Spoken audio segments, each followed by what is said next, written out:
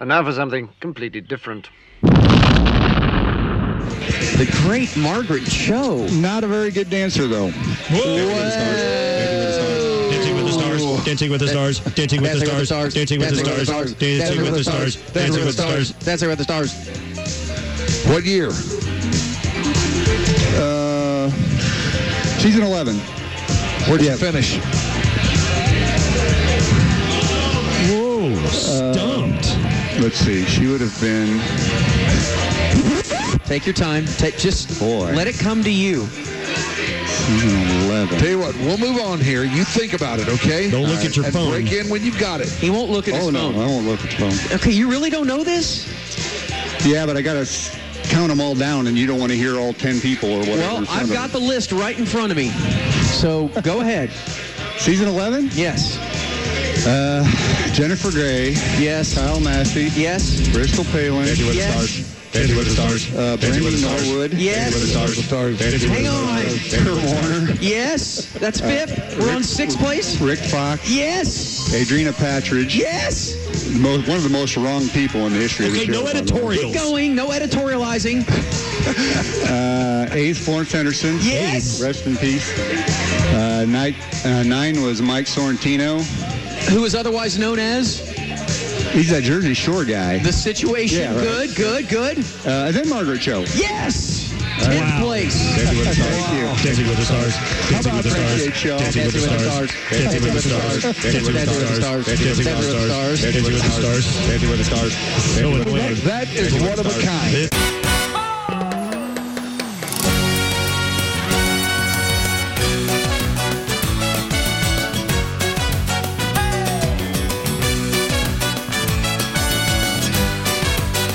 Well, hello there.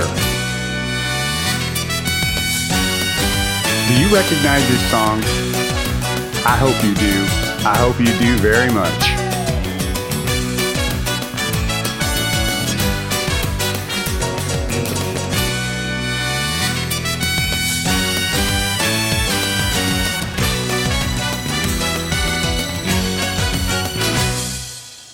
Because if you do recognize that song, then you are in the right place. That, of course, is the opening to the Dancing with the Stars TV show, a show that I'm very fond of. Oh, what the heck, I'm in love with. And they used that opening theme song for the first 16 seasons of the show. Season 17, they went in a different direction. You know, everything evolves and changes and moves on. But that song holds a special place in my heart. It's kind of a remembrance of the glory days, if you will, of Dancing with the Stars. There was a time period where this thing was, running on all cylinders and moving along really well. No problems. The ratings were great and everything was fine. And unfortunately, it's not quite that way anymore. But whenever I hear that song, I think about the good old days. But at the same time, we are entering into season 30 here. And think about that. Season 30 of this show. The little show that could. No one thought it would get there. Hardly anybody did. All the guys at the ticket radio station where I work didn't think it would get there. So I'm pretty pleased, definitely, to have it still on the air and still chugging along.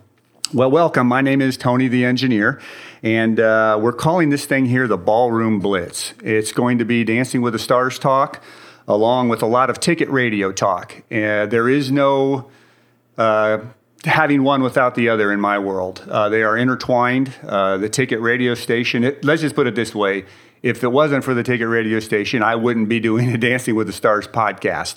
The guys at the station found out about my affection for this show many, many years ago, and they were fascinated with my fascination with it, I guess is the best way to put it.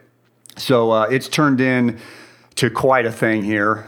Some of the things I've been able to do because of the station was, believe it or not, way back when they let me do a couple nighttime talk shows about Dancing with the Stars on a sports radio station. I got to call in to a sister station for 6 years about the show the night before and preview the next week's show. I'm actually doing that again this year on a show called The Hang Zone on the Ticket that broadcasts from 12 to 3. And I even got an invitation from an online publication. They contacted the program director and said, "Hey, who's this guy that talks about Dancing with the Stars all the time?" And they had me break down the season 22 finale. So I wrote a little article about that. I got on local TV a couple times, something called Good Morning Texas here. And it's just been crazy, all the things that's happened. Then I got to do a watching party even through the radio station where listeners of the show would come out, or the station would come out and watch Dancing with the Stars on the big screen.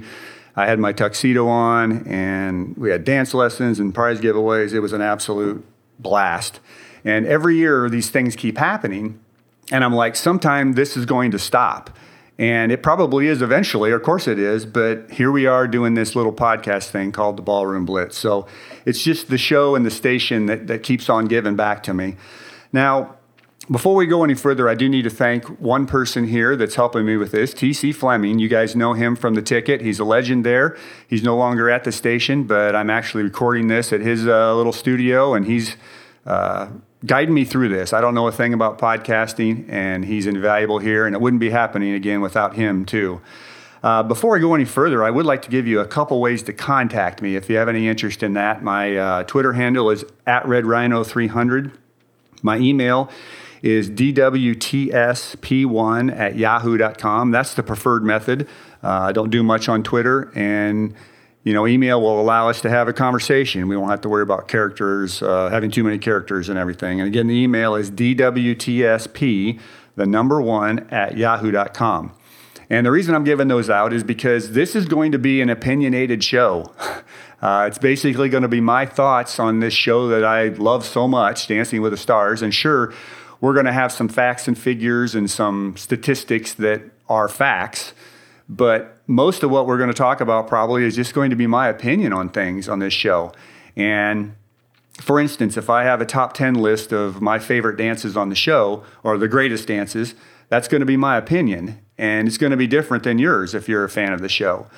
We may have some duplications, but with over about 3,000 dances, competitive dances we've had on the show, we're not going to have the same favorite dance, I doubt very much. So I would love to hear your list when I come up with mine, and you can tell me why mine's crazy, and I'll do the same back to you, as long as we're respectful about it. First of all, too, I don't know if it's first of all, I've already said that, I think, but you'll find out, and you've already found out, I'm not a radio professional. I'm going to do the best I can here, but I'm just a regular guy at the Ticket radio station. I am a audio engineer, which means I'm not in front of the mic. And so there's going to be verbal pauses, there's going to be miscues. I'm going to start probably talking about something else that's off subject and forget where I started. But I hope that my passion for both the show and the radio station is something that'll come through, and you guys can suffer through me not being that good at this. Hopefully, too, by the end of this season, we're only going to do probably about 10 podcasts. Maybe I'll get a little better as we go along. There is something here, though, that if I have a disease, it's like blue balls of the mouth. I want to talk about this show, and I haven't had the option to do it, really. Most of the friends that I know that watch the show a little bit, yeah, we can talk, the greatest hits of the show, the basic things, but I want to talk about deep cuts, like on an album. I want to talk about those records and songs that are way down the list. Well, that's what I want to do here. And so I'm hoping we got some Dancing with the Stars fans out there that will be interested in that. Most of you are probably Ticket listeners. You will have to suffer through some Dancing with the Stars nuts and bolts talk, because that's what this is about. But I will be playing some Ticket audio too, and of course, all the discussions of how things happened because of the station. So hopefully, we'll keep you interested as well as the Dancing with the Stars listeners out there. This episode here that we're doing is going to be a little different. I wanted to give you a little background of me, because you're probably thinking, well, who is this guy and what gives him the right to do this podcast about Dancing with the Stars? So we'll do a little of that. Obviously, going forward, when the season starts, we will dive more into the season that's going on. But that's the first question, I guess. Who is this Tony the Engineer guy? Well, my name is Tony. I grew up in Indiana, went to Purdue University there. I had a great childhood. And my brother and sister are much older than me, and they preceded me coming to Dallas, Texas. That's where this broadcast is from. And I kind of knew all along that I was going to be going to Dallas when I graduated. My parents and I would visit Dallas, and my brother was down here, and he was always like the big man on campus to me. I was visiting the big city as a little kid, and he was kind of like my hero. You know, he always had a cool car and a cool bachelor apartment, and I don't know, there were Playboy magazines laying all over the place, and he had a water bed and just all the cool stuff of the 70s. Yeah, that's how old I am. And I just thought, wow, this is for me, and someday I got to do that. So sure enough, I followed my brother and sister down after I graduated from school. And the 80s were kind of a back and forth thing for me. My parents were older when they had me, and their health problems started pretty much when I moved to Dallas, and it was a tough time leaving them behind. And I'd come down to Dallas for a couple of years and then move back to Indiana and help them get through some medical issues.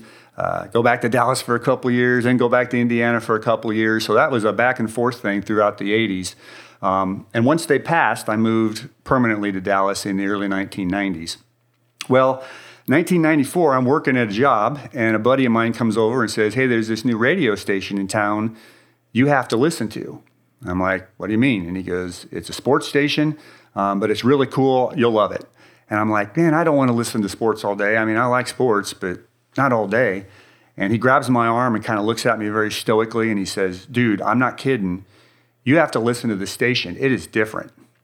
And Roy, if you're out there, shout out to you. Boy, were you right. And I started listening in April of 94. The station started in January of 94. I guess I should give you a quick background of that. The Ticket is at theticket.com if you ever want to listen and you don't know the station. And if you're in Dallas and don't listen, shame on you. 96.7 FM, 1310 AM. But I started listening to these guys, and you got to remember, they were young men at the time. We still have one show at the station now that was there at the very beginning, the Musers, the morning show. And I would listen to these guys talk about their adventures when they would go on trips. You know, it was just fun listening to them, every day. But they would take trips to Cowboys training camp, Rangers spring training, Super Bowl week. And these guys would broadcast all day and go out tonight as a group at the night and have fun. And then they would tell their stories the next day on air. And those stories were always riveting for me because they're great storytellers. There's a lot of things these guys are good at. And the founder of the station, Mike Reiner, used to always say, he retired a couple years ago, he always used to say, we can do what they do, they can't do what we do. And that's such a great statement because, yeah, we've got tons of guys that can talk X's and O's and sports all you want, but what makes us different, or them different from the other stations, is they can talk about anything else and make it entertaining and enjoyable. And that can be entertainment news, it can be their personal lives, it can be things that happen to them throughout the day, it can be news of the day, and they can take stuff that you would think really is not much there and turn it into something. Hence, you get Tony the Engineer in this Dancing with the Stars thing. I watched this show forever in anonymity and never thought much about it. And then the Ticket guys found out. They were fascinated that I was fascinated with it. And next thing you know, they're creating something, I guess me, the monster. And it's been a lot of fun and quite a ride. And many guys at the station still help me out with it. The Hang Zone, which broadcasts from 12 to 3, they're still fans of the bit. The Musers, the early morning show that's been here since day one, I think they've tired of the bit pretty much. But for a while they had me on, and a lot of fun things have come from it. So I'm listening to the station, and then all of a sudden I'm thinking, I wonder if I could ever work there. Because it was a passion of mine just listening to these guys. I'd have cassette tapes and recordings and everything when I wasn't there and listen to them all the time. And sure enough, I was out at a remote once. It was a Diamond Talk remote, which is the baseball show of record, after a Rangers game. And it was the original guys, Mike and Grego from the Hard Line. They were doing Diamond Talk at that time. And I saw a promo guy handing out koozies and stuff and talking to the P1, and it seemed like he was having fun. And I went up and asked him about it, and he goes, yeah, you can do it at night or weekends or whenever, they have ticket events. So you could have another job and still do this. So he gave me the name of the person to talk to, and I talked to him, and thank you, Eric, for hiring me all those years back. And next thing I knew, I was on the promotions team. And I thought, well, this is going well. Why don't I find other jobs I like? Because I wasn't real crazy with accounting. I fell into accounting after college. I thought, well, I like animals. So I went to the Dallas Zoo and worked there for 8 years. I went to a place called the Fossil Rim Wildlife Center in Glen Rose, Texas. It's about an hour and a half southwest of Dallas. I've been there 21 years now volunteering. I go out every other weekend and do tours. And, I'm doing things I like. And I don't make as much money, but I'm enjoying my life much more. So that's part of how I got into the ticket and how it's become such a big part of my life. Let's see, 17 years now I've been with them, and hopefully that'll continue for a while. So that's how I got to Dallas. That's how I got associated with the ticket. Well, what's up with dance? Well, I grew up in, the late 70s. Yes, I'm an old guy. And the late 70s, basically 75 to 80, was when I would listen to radio all the time and watch TV all the time, just being home and still a kid, was the disco era. And so I was immersed in the disco world because the music shows of the day on TV played what was popular, and disco was popular. So, you had American Bandstand, you had Soul Train, the Midnight Special, Late Night Fridays, Don Kirshner's rock concert, Late Night Saturdays, thing called Solid Gold that had just gorgeous women wearing next to nothing dancing. And I'm like, I love all this. I love the music. I love the look. I love the dancing. And then my favorite show of all back then was something called Dance Fever. And if you don't know Dance Fever, go look it up on YouTube. There's some old clips there. Dance Fever was basically the precursor to Dancing with the Stars. They had celebrities of the day not dancing on the show, but judging on the show. So they would bring out the celebrity judges and they'd come out and, I watched a couple clips the other day. Gavin McLeod from The Love Boat, Melissa Gilbert, Little House on the Prairie, who's since been on Dancing with the Stars. Gosh, Wilt Chamberlain was on one of them. Horseshack from Welcome Back, Kotter. Boy, I'm really dating myself. But it was so funny seeing these celebrities come out.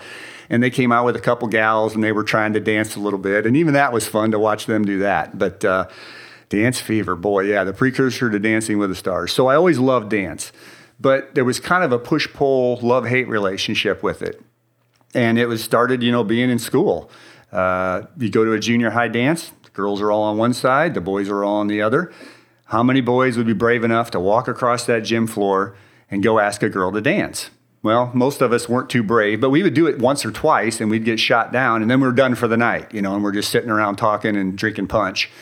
Always was amazed that the guys would just walk back and forth and get rejected, but they'd keep doing it. And eventually they'd have some success. But that was a very angst-ridden time. That lasted through high school pretty much, although I did go to my proms. But when I got to college, I thought, okay, it's going to change here. Now I can drink. And when I drink, I will go out and jump around on the dance floor and have some fun, and I don't feel self-conscious at all. That alcohol is an amazing thing, what it can do for you there. So a buddy of mine and I would go out every Thursday night to a place called Nick's on the Levee at Purdue, and I'd go ask a gal to dance, and she'd say no, and I'm done for the night, even if I was drinking. And my buddy Kurt, he would go over there and get shot down 6 times in a row, and then somebody would say yes. And he'd do that all night, every night we went. I'm like, how do you do that? And he goes, yeah, it's all about volume. You just go over there, and I know 8 out of 10 gals are going to say no, but 2 of them will say yes, and I'll get to go dance with them, and who knows what might happen. So that was just something that was never easy for me to do. So I love watching dancing. I love going places that have that vibe. And like I said, if I drink, I can dance. But boy, something like ballroom where you have to learn and then go out and perform and be judged and all that stuff, I just don't think I can do it. I've taken several lessons. They've all been public lessons, and that's not good. I'll have to take private lessons if I ever do it again. But I am running out of time, so I guess I need to get after it if I'm going to do it. So anyways, that's kind of how me and the ticket and Dancing with the Stars got together. Now, I guess I didn't get into the ticket and Dancing with the Stars thing so much. We'll do that in a couple minutes. I'll play some audio. But like I said, I watched the show for years in anonymity, and then the guys picked up on it at one time, and boy, they just kind of ran with it. And we'll get to some of that audio in a bit. But I do kind of want to go over some Dancing with the Stars stuff, since that's what this podcast is about. I'm taping this or recording this on the Thursday following the Wednesday announcement of the cast. So that was just yesterday. And as usual, I don't know too many people in the cast. I think I may have known 5 of the 15 people that are going to be on season 30. So I can't give you too much of a background on them. Obviously, I looked them all up when I found out who was going to be on. And we'll just go over the list here, and we'll maybe give you a little idea of who I think might be good, might not be. Let me take a drink here real quick. So first on the list is someone named JoJo Siwa. And she's a young kid, 18 years old. I think she's been dancing her whole life from everything I've seen. She was on the Dance Moms show. She's a YouTube sensation, full of energy. Dresses real brightly colored and like you would think a small girl would dance, although she's a young woman, I guess, at 18. But I saw her on Good Morning America yesterday, and she is just a ball of energy. I mean, off the walls, energetic, and that can be good, but it can be bad too. And I think she's got to reel that in a little bit, or she could off-put some people pretty quickly with the very positive, full throttle energy all the time. But she's going to be a good dancer, I'm sure. And she's got a partner this year named Jenna, who is a female, and she's a female, JoJo. So this is the first same-sex couple that we're having on Dancing with the Stars. And a lot of the other shows in Australia and England and some of the others have done this already. We're a little late to it here, but we're doing it this year. So it'll be interesting to see. You know, this show's changing a little bit. It used to be a lot of older people that would watch the show, and I think that's still the core base, but they're certainly transitioning to a younger demographic. They've made that known. That's why Tom Bergeron's not there anymore. It's going to be interesting to see how many of the older group, if anybody, has an issue with it. I hope they don't. I hope they can just judge her on her dancing. But we've had people on before, like transgender people, that created quite a stir. And again, I hope we're moving away from that. And this will be a good test, I guess, to see how everybody handles this. Number 2, Suni Lee, Olympic gymnast. Her partner's going to be Sasha. I'm not going to go over all the partners' names. If you know the show, you know who they are. Sasha's a shorter pro, so he usually gets the shorter females, and Suni's a short person, as the most gymnasts are. Gymnasts do well on this show. Of course, we had season 23 champ Lori Hernandez, season 8 champ Sean Johnson, and other gymnasts have done really well on this show. So who knows? We'll have to see how her personality is and how she relates to the audience. That's a big part of it, and sometimes how they get along with their partner or not, that makes people vote for you more too. So we'll see how Suni does, but I expect her to last quite a while. Number 3, Kenya Moore. She's a Real Housewife of Atlanta, I believe. We've had her partner's Brandon. We've had Real Housewives on the show before.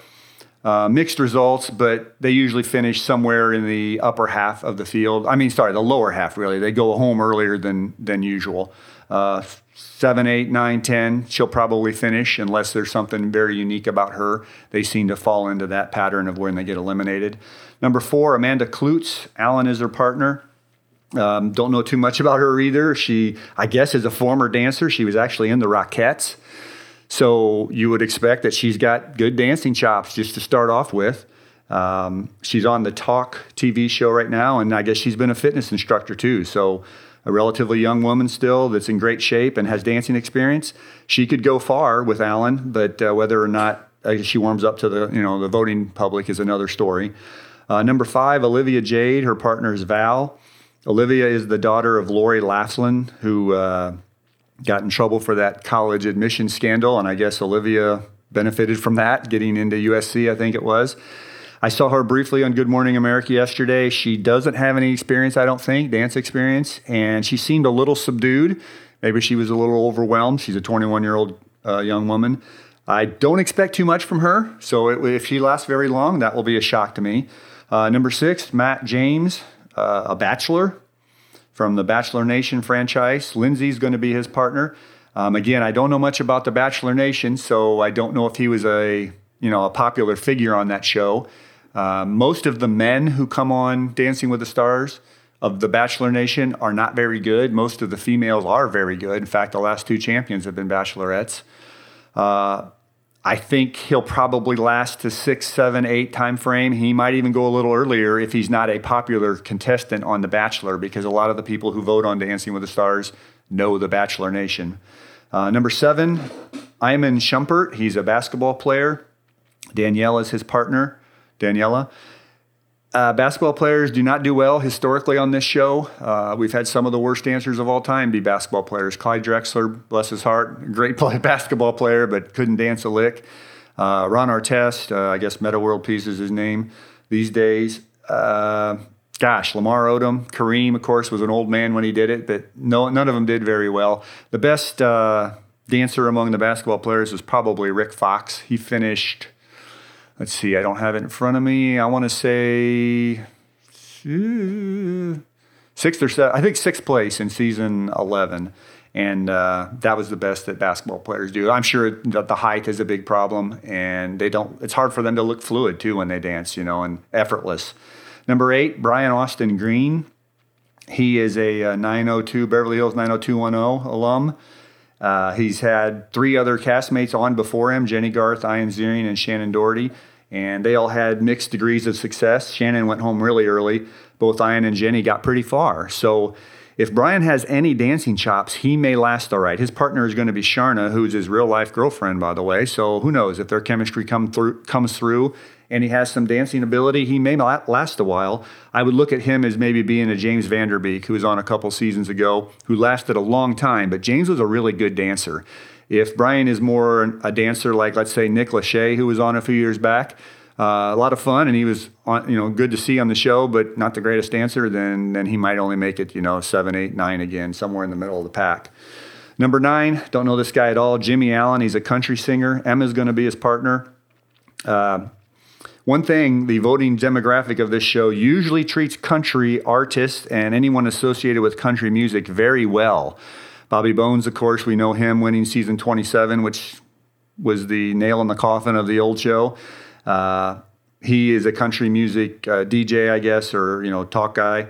Lauren Elena did very well on the show. Chuck Wicks did all right. There's a couple guys that were in the rodeo world that had cowboy hats and were very countrified, and they did really well, even though they weren't the greatest dancers. So he might do well if he's obviously can dance at all.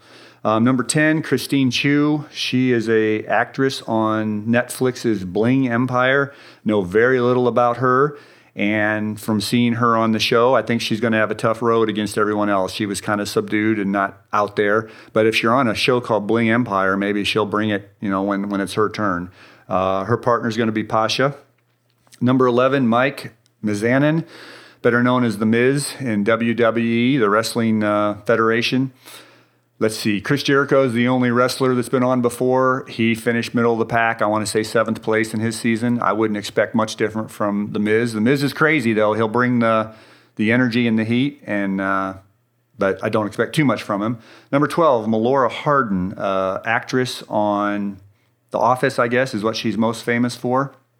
Mike's partner is going to be Whitney, by the way. Melora's partner is going to be Artem. She looks like a ball of energy from a 54-year-old. She's the second oldest contestant on the show this year. Very good-looking woman. I think of her as maybe an elegant dancer from the ballroom type, but who knows? Again, we haven't seen anybody, so we'll have more to report once we see these people dance. Number 13, Mel C. She is a Spice Girl.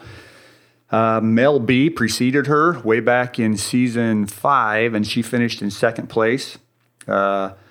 I would expect good things from Mel C. She looks like she's in great shape still, and obviously she knows how to entertain and perform in front of people. Her partner is going to be Gleb, which isn't the best draw for her in the world, but don't get me wrong, I love Gleb, but he's not had too much success on the show. And the other big difference between Mel B and Mel C, Mel B competed when she was 32 years old. Mel C is now 47 years old. And the 10 to 11 week season of Dancing with the Stars is a grind.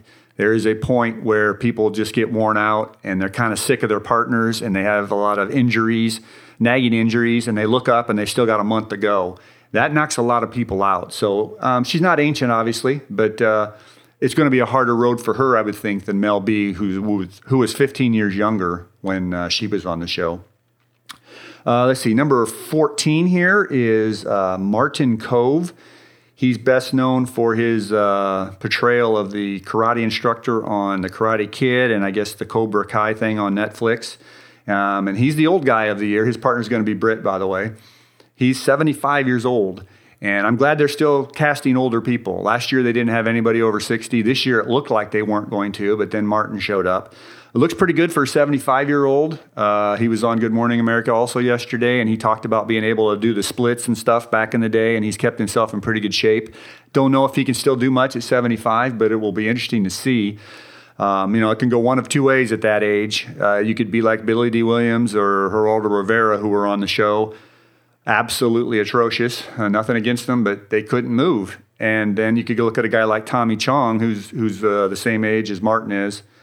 when he was on the show, and he was just like the coolest guy in the room, and he moved pretty good, and he remembered his steps pretty well, and he lasted quite a while. So be interesting to see what happens with Martin. And then the final contestant, number 15, Cody Rigsby. Boy, this was an off-the-wall pick for me. I'd never heard of this guy. Evidently, he's a Peloton instructor. So that's this bike riding exercise thing, and I guess he's pretty well known. I did a little research on him, and this guy sounds like a ringer. He was a professional dancer, supposedly. He worked with Pitbull and Katy Perry and Nicki Minaj, and I guess a lot of people as a background dancer. And you don't get to do that unless you are a great dancer. So if that comes out, I don't know, there could be a little backlash maybe. There was a gal named Heather Morris in season 24 that came out as a professional dancer, and the voting public did not treat her well, even though she was unbelievable at dancing. So Cody's going to be an interesting look here coming up, and his partner is going to be Cheryl. So Cheryl, by the way, this is her 24th season of being a pro. That's quite something for longevity, because she actually started in season 2. So she was at the very beginning almost, and here she is near the end of the series. I say near the end, you never know. Last year's ratings were good. The 18 to 49 demographic was up 10%. And I looked at all the shows, over 200 network shows last year. There were only 2 shows that were up in the 18 to 49 demographic, and Dancing with the Stars was one of them. That's amazing when you think about it. And, they made a concentrated effort to go young. Now, we may not like it, us older people, because we didn't think Tom was the problem, and he wasn't. But if that's what their goal is, to go young, they certainly made it work last year. And it'll be interesting to see this year, because we have several young contestants again, and Tyra Banks, of course, will be up front and center. And overall, I'm very happy with the cast. I've given up long ago worrying that I don't know everybody in the cast. As I get older and the contestants get younger, I know less and less of them. But they followed their blueprint, their boilerplate, what they usually do. They have a good breadth there from old to young. They have someone from the Bachelor Nation, someone from the Olympics, someone from the professional athletics world, an 80s, 90s musical group guy or television guy. So they've covered all the bases, and it's nice to see they're not deviating from it. They're trying to keep us older viewers happy by keeping all the judges and bringing Derek Huff back and keeping all the pros. Every pro that came back this year has been on the show before, and for us long-term viewers, the pros actually become more of the celebrities than the celebrities. Okay, there's a little actual Dancing with the Stars talk. I wanted to get back into how the ticket bit started with me and Dancing with the Stars. I trace it to 2011, so a long time back. I don't have any audio of this, but I was setting up a remote for the Hardline show, which is 3 to 7, and I was listening to the Bad Radio show, which is what it was called back then, with Bob and Dan and Donovan. They're on from 12 to 3. And as you're setting up the remote, I'll have the station on. And for some reason, they were talking about Rob Kardashian. And they were really slamming him. And they were saying, what's this guy ever done? He's just a brother of a no-talent reality show family. What has he ever done? And I'm thinking to myself as I'm setting up the remote, well, he just finished second on season 13 of Dancing with the Stars. That's not nothing. But I'm out there and I'm not with anyone, so I'm not telling anybody this. But for some reason, Bob and Dan couldn't let it go. And they just kept after him. And I had it. So I sent Bob and Dan a text during their show. And I said, Rob just finished second on Dancing with the Stars. That's pretty good. And they didn't reply. I didn't expect them to. And I didn't think anything more about it. I continue setting up for the Hardline remote, and that's that. So 3 o'clock comes, and they have a segment called Why Today Doesn't Suck, where Bad Radio, back then, now it's the Hang Zone, but Bad Radio talked to the Hardline every day. And the very first thing Dan McDowell says, who was on the Bad Radio show, talking to Corby on the Hardline, who's your engineer out there? Corby says, it's Tony. And Dan's like, do you know he just sent us a text saying Rob Kardashian finished second on Dancing with the Stars? And Corby, there's silence. And Corby turns around and looks at me, because I'm always behind him usually at the remote. And he goes, is this true, Tony? And, I'm like, uh-oh. I didn't want to talk. And in the early days, we were told engineers are to be seen, not heard. Now, if you know the station, you know myself and Killer and a guy named Blake Jones, who was an engineer, and now he's the producer for Hang Zone. We kind of blew that out of the water. We're all on air probably more than we should be. But anyways, back then, I adhered to that. I would never talk or say anything. And so it was a one-word answer, yes. I did send that to Dan, but I just said yes. And then Corby, there's silence, and he looks at me and he goes, why would you do such a thing? And he's kind of like not smiling at all and kind of like giving me the evil stare, I thought. And I'm like, uh-oh, this is not good. And I just said, well, Bob and Dan were talking, about Rob Kardashian. What had he ever done? And I just wanted them to know that he did finish second on Dancing with the Stars. And he's like, how would you know that? And he says it kind of like, looking at me accusatory like, and I'm like, okay, I got to get out of this. And so I start crawfishing right away. I'm like, well, I was just skimming through the channels last night, and I happened to come across that show at the very end of it, and there was a lot of hoopla going on, and I guess I'd kind of heard about the final being that night, and I thought I would just look at it for a second. And he goes, oh, okay, just so you weren't watching it, or something like that, and I'm like, phew, I just dodged a bullet. They let it go, and me not wanting to be on air back then and thinking that I shouldn't be was very thankful that it was over.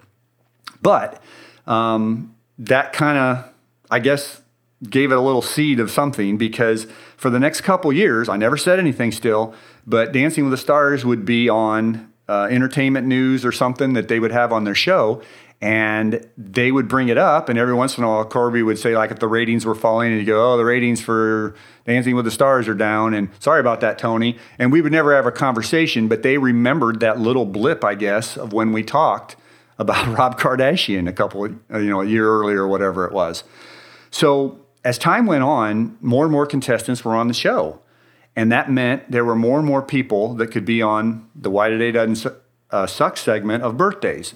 And I just started hearing birthdays all the time of Dancing with the Stars people when I was doing a remote with the guys. And I thought, do I ever say that person was on Dancing with the Stars? Now, most people will give a little biographical fact, and I thought people would come up with Dancing with the Stars, or a person that was on Dancing with the Stars, and they wouldn't say anything. And I'm like, why aren't you guys saying he was on the show? Oh, you don't watch the show. Okay, do I ever say something? And that's kind of was where I was at, the conundrum of, do I ever say anything? Well, for some reason, this would have been 2013. So it was like 2 years after the initial Rob Kardashian thing. And it took that long for me to get up enough nerve to say it. And I don't know why I did it this day, but we were out on remote, and there was a birthday. It happened to be Bill Nye. And I did record this one, or have a recording of it. And they mentioned Bill Nye, and I think somebody says the science guy, you give a little fun fact about him. And for some reason, I said Dancing with the Stars. After all these years, I finally did it. And I said it pretty low, not like the Dancing with the Stars today. I think I have that drop somewhere. This one. I'm sure you've all heard this one here. Dancing with the Stars. So after all this time, here's the first time I ever said a Why Today Doesn't Suck birthday. I thought we had Donna Calcill on, or whatever that. Darva Conger. Yeah, Darva Conger, not Donna Calcill. And really, Darva Donger. Bill Nye is 58. That's it? I'm a fan. Dude, that's it? I would think he's older. Dancing with the Stars. How can you not be a fan? Wait, hang on. Tony just wanted to jump in here. Sorry. What's up? Dancing with the Stars. Who?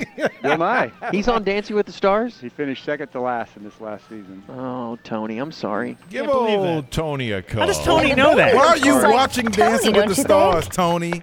Give him a call. It's one thing to know who won. 787-1310. Yeah. He's a Bill Nye P1. Did you vote for Bill Nye?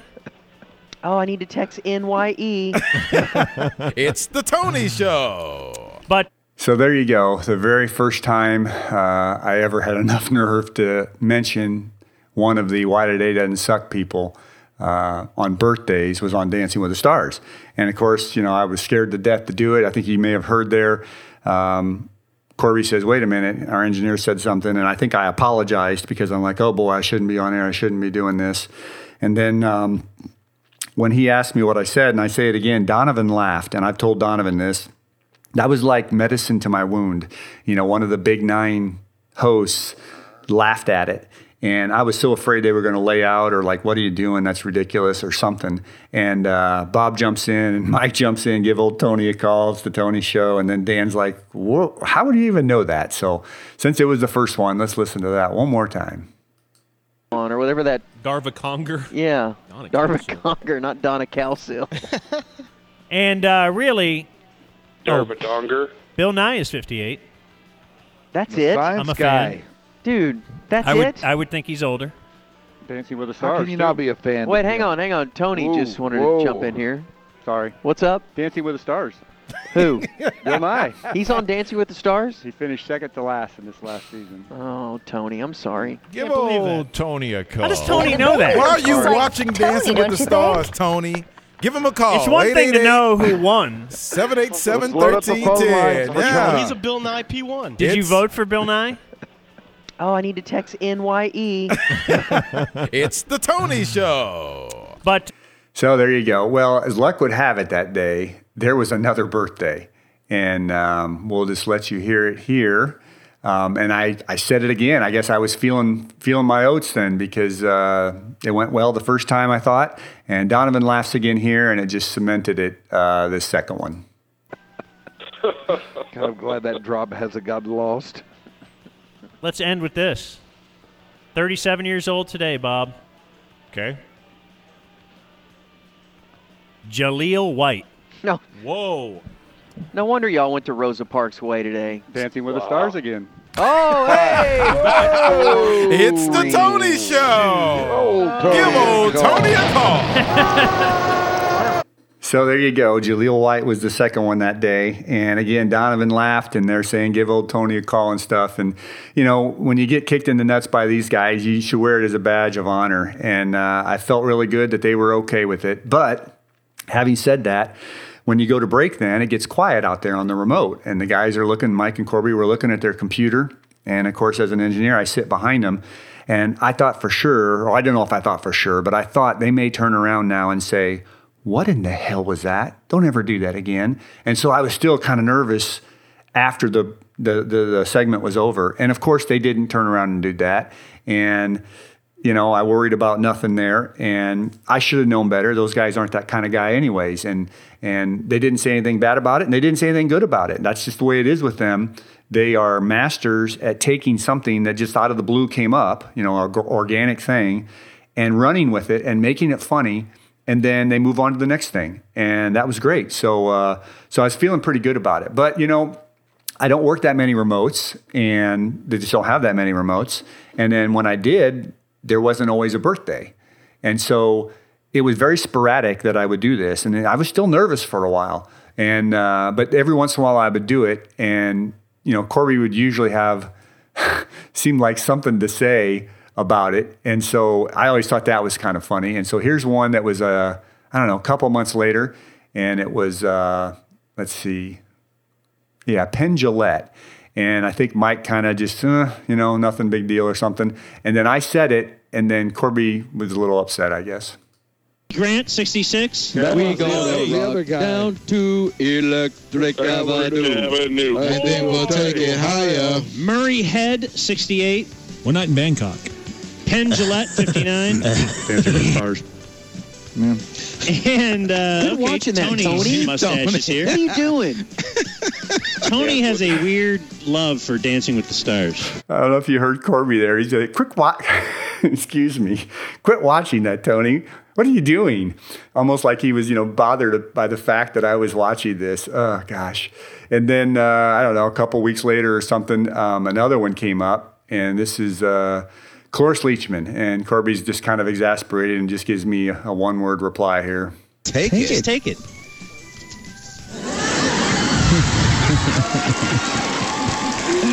Cloris Leachman, 88, Mike. Oh, Mike. Stillwood. Dancing with the Stars. Absolutely. Damn it, Tony. Willie. So I get the laughs, and then I get the damn it, Tony. Like, what are you doing again? So that was always kind of fun. So that went on for most of 2014, off and on, you know, I would say something. But the Musers, the morning guys, did not know about it because evidently they don't listen that much to the show, or if they did, they didn't pay attention to when I was doing that. And I didn't work many of their remotes. So even when I did work their remotes, I wouldn't say it when they brought up birthdays. The Muser's a little intimidated by them. They're still there after all these years. They're a great show, and I think of them as more of a serious broadcast, I guess. I don't know why. They got Gordo on the show, and he's the funniest guy I've ever met.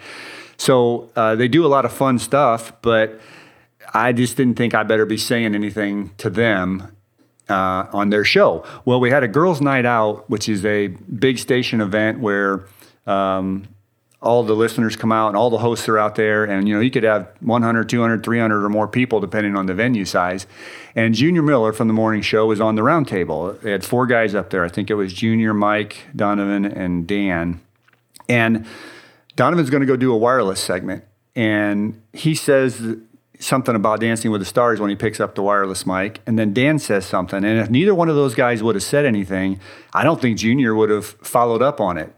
But they both did say something, and let me get that queued up here, sorry. And you can hear it here. Do this, then you. Me? You. All right, let's do it. Or Tony. Let's go with Donovan. Sure. I love tones, but this is kind of Donovan's wheelhouse. Boy, is it ever. Hello. Tony will want to talk about Dancing with the Stars. Yeah, that's it. He has an unbelievable, he knows everybody who's ever been on Dancing. Let's break down season 19. That's his trick. Wait, it's season 19? He's watched every You're episode. That into it? Did you know that? What? Over, are you? ladies. No, I didn't know this. Yeah, Let's do that. episode. Wait a minute. Are you a dancer? I want to be. Let's do that. Wait, there's some gold here. We'll have to get to in a little bit. So Junior's fascinated, evidently, by finding out that I'm fascinated with the show. And little did I know, later that night, at Guys Night Out, he was captain of the final round table, and I had been working on getting tickets to go see Dancing with the Stars. And that's a whole other story. We can get into that someday. The process was a nightmare, and I was getting close at this time. And I don't know why, but we were talking along, and I just thought, well, I'm going to mention to these guys that I'm going to make an announcement next week. It's a pretty big deal during Why Today Doesn't Suck next week. And they just thought it was the funniest thing in the world, and I just thought, I'm just going to share it with my buddies. So that's this. Stars, because you're such an oddity. Yeah, and a week from tomorrow, I'm going to have a special announcement during Why Today Doesn't Suck. That is the best tease I've ever heard. A week from tomorrow. What a horizontal tease. So next Friday, you're going to give us a special announcement. Yeah, you guys are going to be out, and Hardline will be out, and I'm working Hardline. And you've already got it planned out. Well, so I don't have it planned because it's not official yet. But it will be next Friday. You haven't told the wife. No, I'm hoping it will be. Excellent. Yeah. Wow. I'm looking forward to that. If it happens, it'll be like Christmas morning. What is going on with this announcement? So there it is, my big announcement next week that I was going to the show, but I didn't tell them what it is. And I guess it was kind of fun. It made them, set an appointment reminder. And they remembered. I didn't see them all week, and they remembered about it. So when I did work that show, that remote, they brought it up. And then later on that night is when I recited the winners. And I guess this is probably what really cemented it for Junior. I don't know. He's just fascinated that I knew so much about the show. And we're talking along, and then we get to the point if I knew the winners or not. Answers. Well, Derek Huff is the Tiger Woods of Dancing with the Stars. 5-time champion. So weird. This is really weird. Yeah.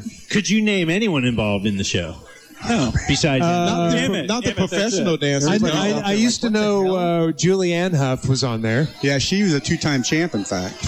And this is so great. And Tom Bergeron, is he a host? Yeah. Can you name all the champions? Sure. Go. Really? 19 of them? Of course. Well, there's 18. Bring it. All right, start with season 1. Season 1 champion. Yeah. Kelly Monaco. 2. Just keep going. Drew Lachey. Emmett Smith. 4 was Apollo Antanono. 5, Elio Castroneves. 6, Christy Yamaguchi. 7, Brooke Burke. 8, Sean Johnson. 9, Donnie Osmond. 10, Nicole Scherzinger. 11, Jennifer Gray. 12, Hines Ward, who you guys always bag on Bad Radio. 13, JR Martinez. 14, Oh, Donald Driver. And he was awesome. He was kind of an upset win that year. 15, Melissa Rycroft. 16, Kelly Pickler. 17, Amber Riley. 18, Meryl Davis. Oh, my God.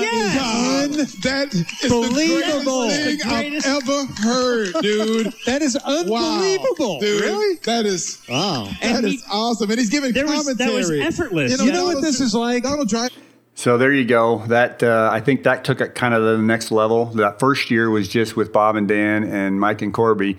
And then the Musers found out about it, or at least Junior did. And whenever I would work their shows for the next couple years, it would come up. And thanks to Junior for bringing it to them, because I don't think George is a big fan of the bit, and I don't think Gordon cares one way or the other. So it wouldn't have happened without Junior. Funny thing is, though, after a couple years of that, they had enough, and it's never mentioned anymore on their shows. Only thing I think of is, I don't know why Junior would have left me like he did, but I think George must have got him up in the cubicle area, the old forearm under the chest, up in the chest and neck area, and said, don't ever bring that guy on again about Dancing with the Stars talk. And yeah, it did hurt me a little bit, just because every other show at the station allowed me to come on and ask a question if they had a guest that had been on Dancing with the Stars. Hardline, Bad Radio, Norman D.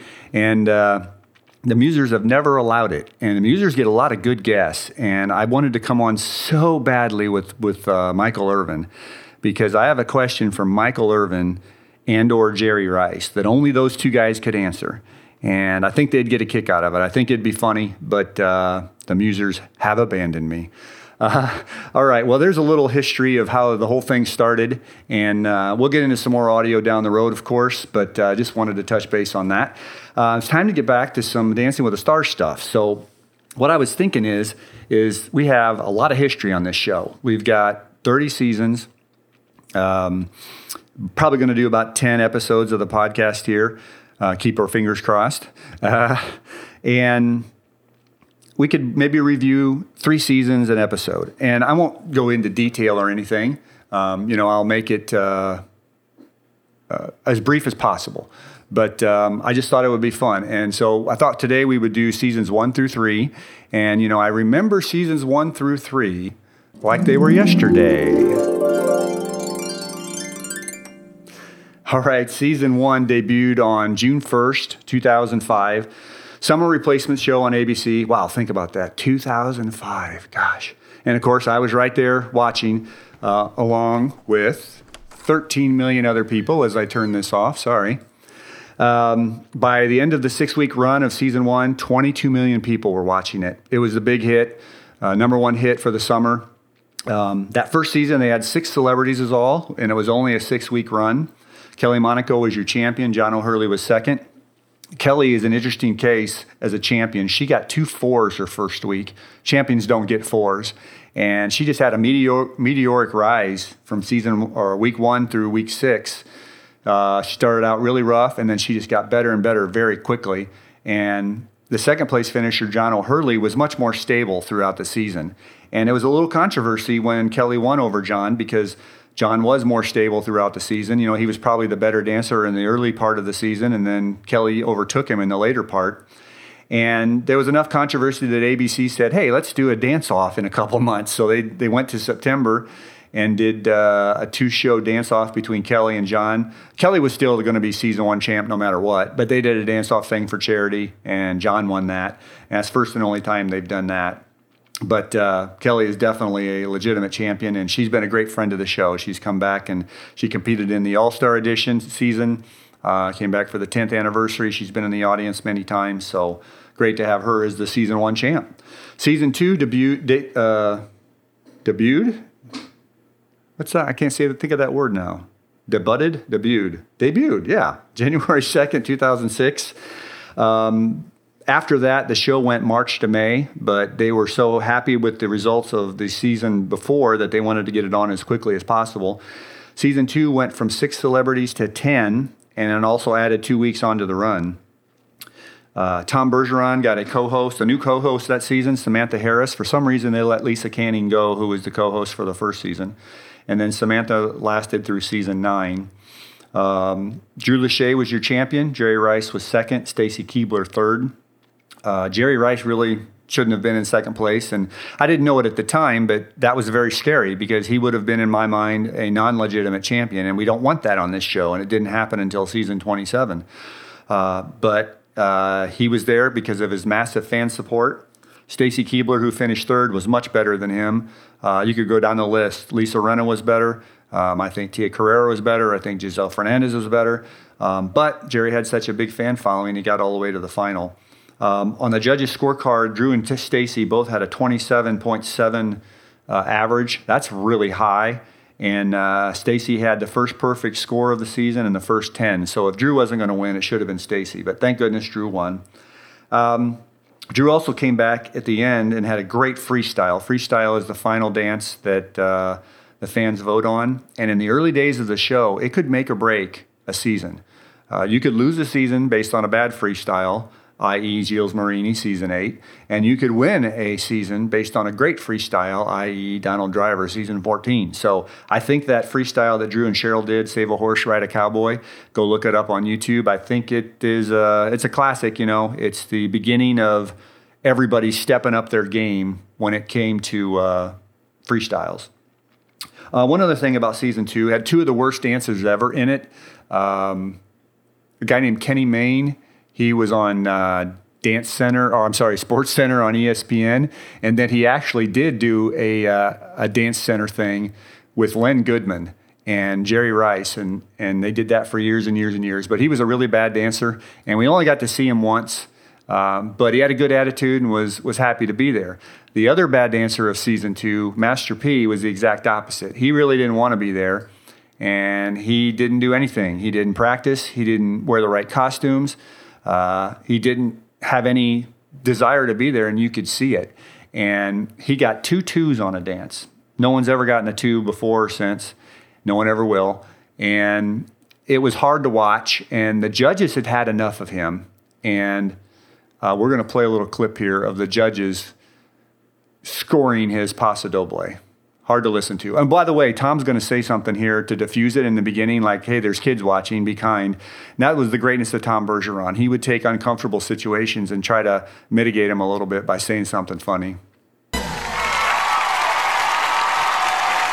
Just before we hear from you, I just want to remind you we're live and kids are watching. Bruno? It was a nightmare. It was, oh, shut up! It was a child, he looked like a child on a mall, lost, looking for his mother. I mean, how can I can't judge something that has got nothing to judge. There are 2 steps, step to the right, step to the left. All right. Shut up! But it's true. You know, you have to give me something out of which I can give a constructive criticism, but I'm afraid there wasn't Paso Doble. Len? I'm sorry. Very hard. Well, Master P, for me, you dance as though your heart's not in it. And I know the viewers think they're being kind in bringing you back. They're not. They're being cruel to you, to Ashley, to the judges. Honestly, it is time to go. Carrie Ann. Here for a moment. We're going to hear what the judges score them. The judges have their scores. Carrie Ann Inaba. 4. Len Goodman. 2. Bruno Tognoli. 2.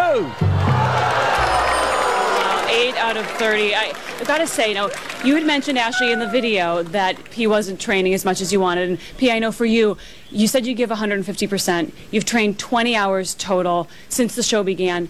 But everyone else, on average, has trained 130 hours. I mean, how much do you want to be here and stay in the company? Well, that's all. That says it all right there. He'd practiced 20 hours up to that point where everybody else averaged 130. To give him a little credit, he was a last-minute replacement for his son, Romeo. Lil Romeo, I guess is his name. And he got hurt or something, and he couldn't participate in season 2. He later came back and did season 12. But so you got to give him credit for doing it. But you know, TC said this to me earlier today. If you're going to do something, you know, do your best at it. And that's kind of what I was thinking Master P did not do. He didn't want to be there. He wouldn't wear the costume. He wouldn't learn the steps. He wouldn't put in the time. And it was an awkward thing. And we'll never have anybody get a 2 again on the show, that's for sure. Okay, well, that's season 2. Let's go to season 3 real quick. Had 11 celebrities and a 10-week run. they were starting to feel their oats here, and more celebrities and longer runs. 28 million people watched the finale, and that's unbelievable when you think about it. Even back then, that's a lot of people watching that show. Emmitt Smith was your champion. Mario Lopez was second. Joey Lawrence was third. The first and only time the top 3 finalists have been men. And even though Emmitt was a very worthy champion and a great dancer, Mario Lopez was the best dancer that season. I have Mario as a top 10 male of all time in my rankings. There wasn't anything Mario could not dance. Emmitt, I thought, was a bit limited. Again, I love Emmitt, big friend of the show, but I like I said, I thought he was a little limited. I would watch his dances and I'd be like, wow, that looks like last week's dance, and it's a whole different, discipline. And I don't know what to say. Either they didn't want to push him, his partner, or either they didn't want to do it because he couldn't do it, or Cheryl just knew, his partner, that, hey, we need to stick with what this guy does best. And again, don't get me wrong, Emmitt's a great champion. He deserved it okay, but Mario was the better dancer that season. And poor Joey Lawrence in third place, my gosh. He was really good. He just ran into those 2 buzzsaws ahead of him. And Joey could have won some other seasons. But if you looked at the judges' scoring, Emmitt and Joey were much closer together than Mario and Emmitt. Of course, Mario was number 1 on the judges' scorecard because he is such a good dancer. And Mario would have been even further in front on the judges' scorecard, except he was a very bad boy. He would break the rules a lot on this show. And when he would do that, the judges would call him out on it. And I loved that, because, especially Len, because there are rules to this. And this is a competition, and you're trying to make big money. And Mario did a tango, and it was fantastic. And the thing is, he did a lot of he did a lot of breaking of rules in it, and the judges call him out on it. And let's listen to that right now. Listen, I'm a warrior. I'm not going to hold anything back. It hurts now, but it'll be okay later. All right. Well, you did great given all that. And Len, let's see what you thought. Whose idea was it to break the hold right in the middle of the tango? Whose idea was that, Mario? I tell you what, you're off your head. I would have given that a 10. Once you did that, you finished it for me. Well, hold on a second here. Bruno. As Latin lover comes, you couldn't come better packaged, because that was really the real deal. But, you're a naughty boy. You make us mark you down. You're working against us. Why are you fighting the role? Why are you putting yourself in this situation? Now, this was something you argued about this, didn't you, over the week? You know, it was perfect otherwise. Okay. All right. Change well, and listen, approach everything next time. All right, Carrie Ann. There's nothing else to say. You guys are fantastic. I would appreciate it if you would respect the rules. You might go a little bit further in this competition. But it was a fantastic... Karina, you are the jockey, he's the horse. You've got to get tight the reins on him. All right. Honestly. All right, we'll get Mario and Karina's scores right after the break. We're going to have a timeout for America. And coming up, she is one of... Ouch. We await their scores. Will the judges please reveal their scores? Carrie Ann Inaba. Could have been a 10, but it's an 8. Len Goodman. 6. Bruno Tognoli. Could have got a 10, but is an 8. All right, that's going to give you guys 22. Now, I know that you argued about this all week in rehearsal as to whether or not you wanted to stay with the traditional tango. The audience, obviously, you can hear them, are very upset about it. But you did break the rules. Why? So he just goes on to say, I didn't mean to break the rules. I just wanted to, entertain the crowd and stuff. But that's not the point. This is a ballroom competition. There's a lot of money at stake. There's rules to follow. And if you don't do them, I'm thankful that the judges called him out on it. Of course, Len's always the tougher judge. Gave him a 6 on that. Boy, he really got his point across because it was an incredible tango. Go back on YouTube and watch Mario and Karina's tango. That's an indication of how good of a dancer Mario was. Season 3, a couple other things. Sarah Evans was the first person to withdraw from the competition. She had a messy divorce she was going through. In the history of the show, there have been 9 people that have withdrawn, and she was the very first. And let's see, Jerry Springer, he finished 5th in this season. He was in his 60s. He wasn't a great dancer, but he was a lot of fun on the show, and there's no way he should have finished 5th. But there was a radio station somewhere, I guess, in the country named Opie and Anthony that prodded their listeners to just flood the votes for Jerry Springer. And he kept lasting and lasting and lasting. And Jerry actually said, to his credit, he came on TV a couple times, I think, and said, listen, thank you for voting for me, but stop it. This is ridiculous. All these really good dancers are going home before me, and that's not fair to them. So please quit it. And they did, I guess, because he only got to 5th place. But that was kind of the first real evidence of ballot box stuffers. And we've had a few incidences, boy, is that the right word? Incidences of that throughout the history of the show. Of course, it culminated in season 27 when Armageddon hit. But there's a little recap of seasons 1 through 3. One other thing I'd like to do, Dancing with the Stars related, of course, is go over some of my top 10 lists. And this week, we got a top 10 list called The Most Wronged People in the History of the Show. Now, my list is going to be different than yours if you're a big fan of the show, because this is opinions. And so, email me when you disagree or give me your list or whatever. But I wanted to give you my list of the most wronged people. And boy, there have been a lot of wronged people. Some of them in season 3 when Jerry Springer kept going on those ballot box stuff votes.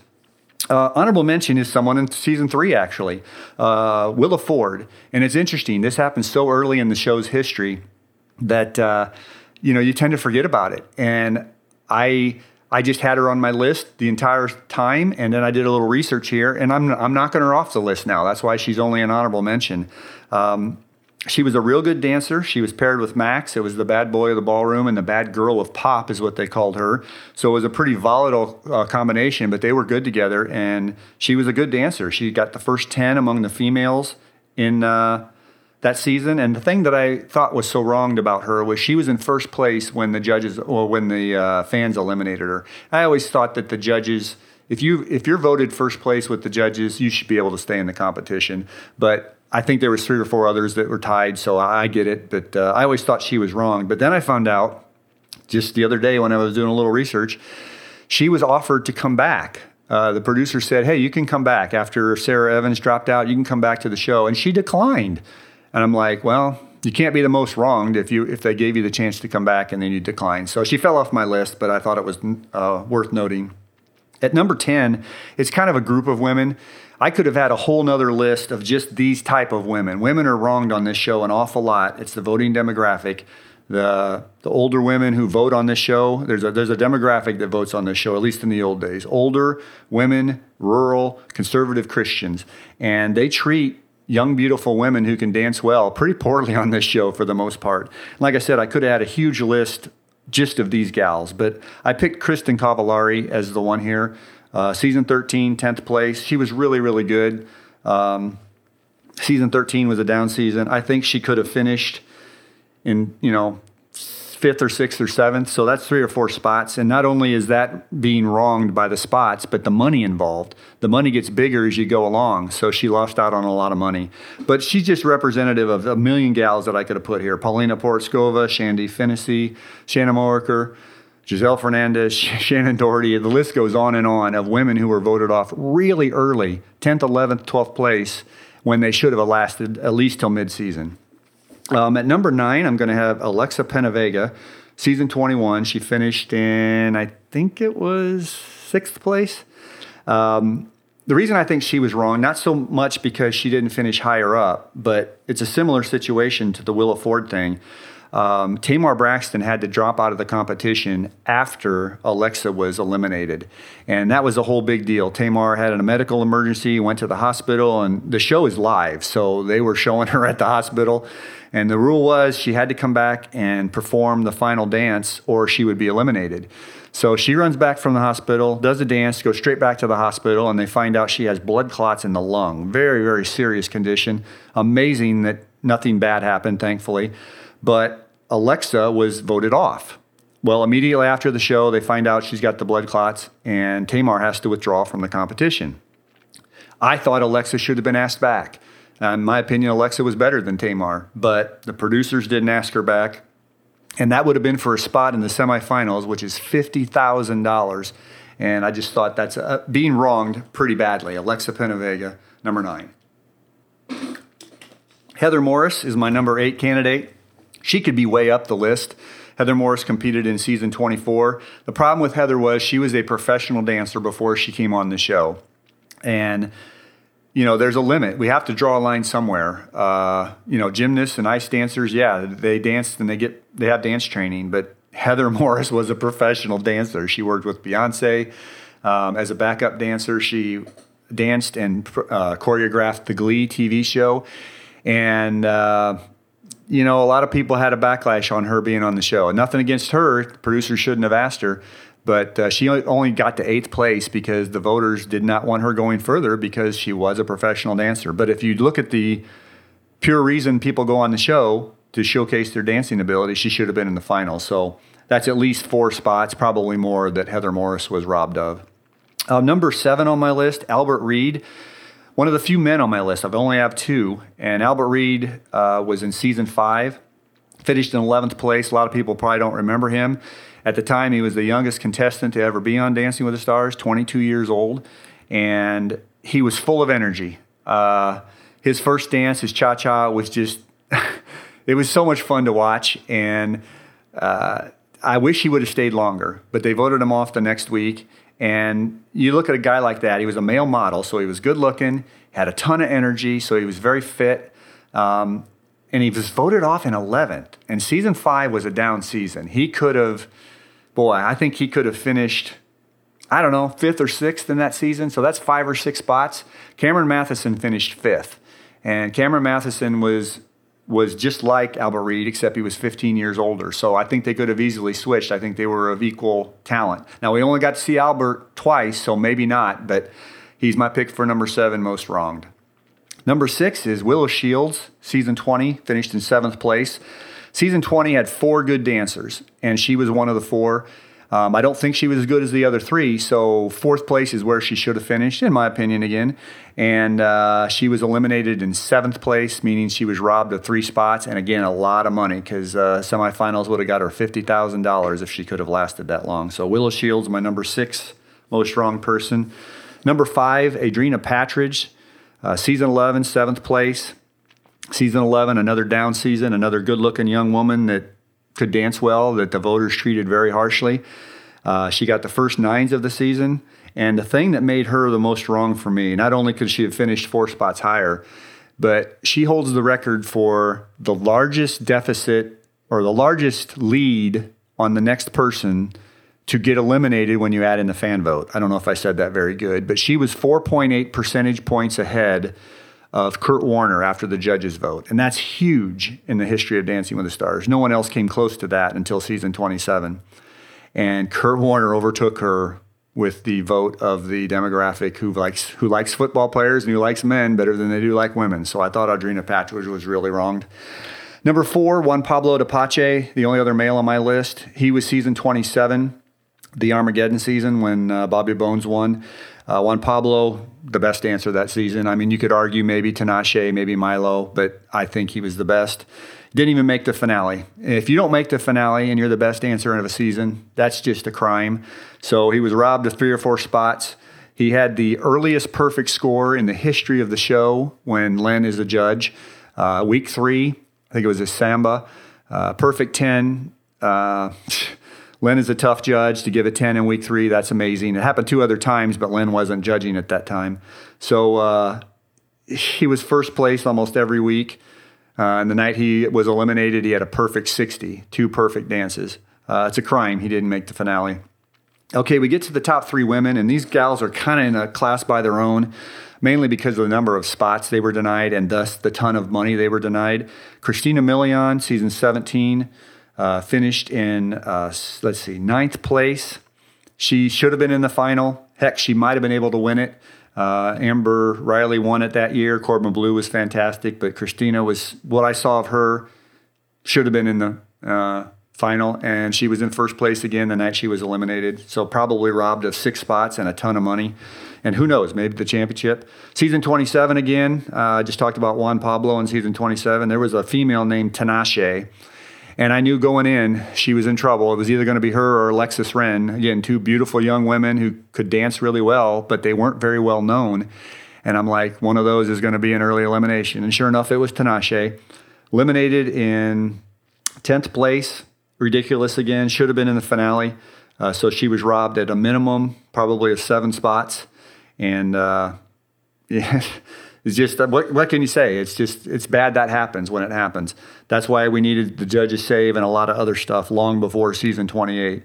And then the number 1 most wrong person in the history of the show.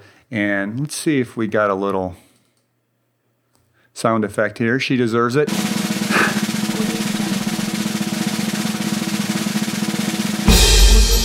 The number 1 most wrong person in the history of Dancing with the Stars, Sabrina Bryan. And she will never be overtaken because she was wronged not once, but twice. In her original season, season 5, probably the best dancer of the season, eliminated in 7th place. And then she came back and was in the All-Star Edition, season 15, and was eliminated 5 years to the day in 8th place. And she was also eliminated on the night she got a perfect score. Again, just wrong. Poor Sabrina Bryan, wronged on 2 different occasions of the glory of being the best dancer of a season or close to it, and the glory or whatever, the financial benefit of making tons of money. So there's my list of the top 10 most wronged. All right, well, we need to finish this thing off. I'm sure you're tired of hearing me talk. I'm tired of talking, although I could talk forever about this show. Real quick here, every year for people that know me here, I have been, the last 5 years, I've been giving away a trip out to Los Angeles to see Dancing with the Stars live and in person. I know this may sound a little weird. You don't know me and all that stuff, but I've got references. I can tell you a couple names of people you could talk to if you're a little worried about it. But I like giving away a trip because I love going out to the show, number 1, in Los Angeles. And number 2, I love sharing it with somebody. And I love sharing it with a real hardcore fan of Dancing with the Stars. And I met some really cool people doing this, and I've kept in touch with 2 or 3 of them. And it's just been a lot of fun. So what we're going to do, and I'll start it on the next podcast, is we're going to have some kind of contest, a season-long contest here, and the winner will get to go to Los Angeles to see Dancing with the Stars in person. That would be season 31, so I know it's a long way off. So you may not want to mess with this. Plus, it's a season-long competition, so you're going to have to listen every week and see what we're doing as far as the contest goes. But for the person that wins, it's a round-trip ticket out to L.A. I'm going to have to keep it in the U.S. here, so I guess if you're listening in a foreign country, I won't work because I can't imagine what the airfare would be. But round-trip purchase or ticket to L.A., 2 nights hotel stay. The rental car and food would be covered if you want to hang out with me. If you don't, you can get your own rental car and your own food, of course. But no matter what, the hotel room and airfare will be taken care of. And you can bring somebody if you want. If you have a family member that you want to bring or a friend, they can stay with you in the room for free, obviously, but they will have to pay their own airfare to get out there. So I need to come up with a way to have a contest. Last year on the Hang Zone, what we did was we just had trivia questions each week. And at the end of 10 weeks, they sent me the answers. And I was surprised at how many people got all 10 right. And so we'll probably have to have a tiebreaker if anyone gets involved with this. But who knows? I don't know if anybody's going to listen to this or even get in the contest. So you might have a good chance if you want to do something like this. So what I'm asking you as the listener to do is I won't be doing another podcast for 2 weeks. Got too much going on next week, and the show doesn't start for 2 weeks, or a week from Monday anyways. So I'll be back in 2 weeks. We'll break down season 30, week 1, and we'll do some other stuff. And I'll also have the first trivia contest question, if that's what we're going to do. What I would like for you guys to do is give me, to brainstorm and to give me an idea of what you think a good way would be to give away this ticket to go see the show live and in person. I'm having trouble coming up with anything different. It's obviously going to be difficult because we're not physically in the same location and you guys are listening at different times and stuff. But I'd be curious to hear if anybody's got any ideas. So just shoot me an email at dwtsp1@yahoo, and we'll see if we can come up with a contest worthy of giving away a free trip to see the show live and in person. Okay, well, I think that about does it. Let's see what we got here. Is anybody going to send us out? Yes, he is. After lights, the party's over. They say that all good things must end. Call it a night. The party's over. And tomorrow and next year starts the same old thing again. Ah, yes. For those of you that don't know, that was Dandy Don Meredith singing Turn Out the Lights, the Party is Over. It's a Willie Nelson song. He used to do that all the time on Monday Night Football back in the 1970s. Yes, I was alive in the 1970s. He was part of a three-man booth of Howard Cosell, Frank Gifford, and himself. The heyday of Monday Night Football. I can't tell you how that was a must-see every Monday night as a little boy. And I just always loved it when Don would sing Turn Out the Lights. And then we're also going to end each week with something else here. And that's not what we want. Sorry about that. We may edit this, TC. I don't know. Okay, here we go. I promise we'll get better at this. I'll get better at this. This podcast thing is all new to me. Anyways, I thought it'd be fun to end each week with a song of a former contestant of Dancing with the Stars. Oh, well, listen to this one for a little bit.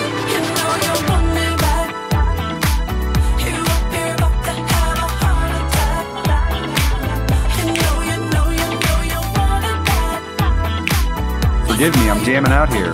I'm almost kind of dancing. This thing reminds me of like a 1980s, 1990s roller skating rink. But this is Kenneth Babyface Edmonds, the male that you're going to be hearing here in a minute. Whoops. Got a little reverb to his voice there, but Babyface Edmonds was in season 23, finished in 11th place, and that was about right. He finished behind Vanilla Ice, who probably should have finished higher, and in front of Rick Perry, who shouldn't have either. But it's funny. That, by the way, there, the female, that's Toni Braxton. We'll get to her in a second. But yeah, Babyface, it's interesting, you know, such a good singer, and this dancing was okay, but probably shouldn't have been any higher than he finished 11th. And then Toni Braxton, who's singing with him on this song, season 7, 8th place. And she should have finished higher. Again, the old bias against good-looking women. She should have finished higher in that season. Hell, Cloris Leachman finished in front of her, the oldest person ever on the show. But yeah, that's Babyface and Toni Braxton taking us out. I want to thank you guys for listening. This thing ran really long. I know we may edit some of it out. I don't know. This was the first time I've ever done anything like this. We'll get better at it, I promise. But I thank you for listening as much or as little as you did. A big thank you to TC Fleming again. Couldn't have done this without him, and he's going to help me get better, hopefully. We'll get better and better as we go along the next 10 weeks. I'm going to be off a couple weeks. We'll talk to you episode 2, the week of the premiere episode. September 20th, Monday is the premiere. We'll be back sometime around the 22nd, 23rd, 24th time frame. And I can't wait to talk more about this show that I love so much. Thanks again for listening. And this is Tony the Engineer signing off. See you in a couple weeks. Bye.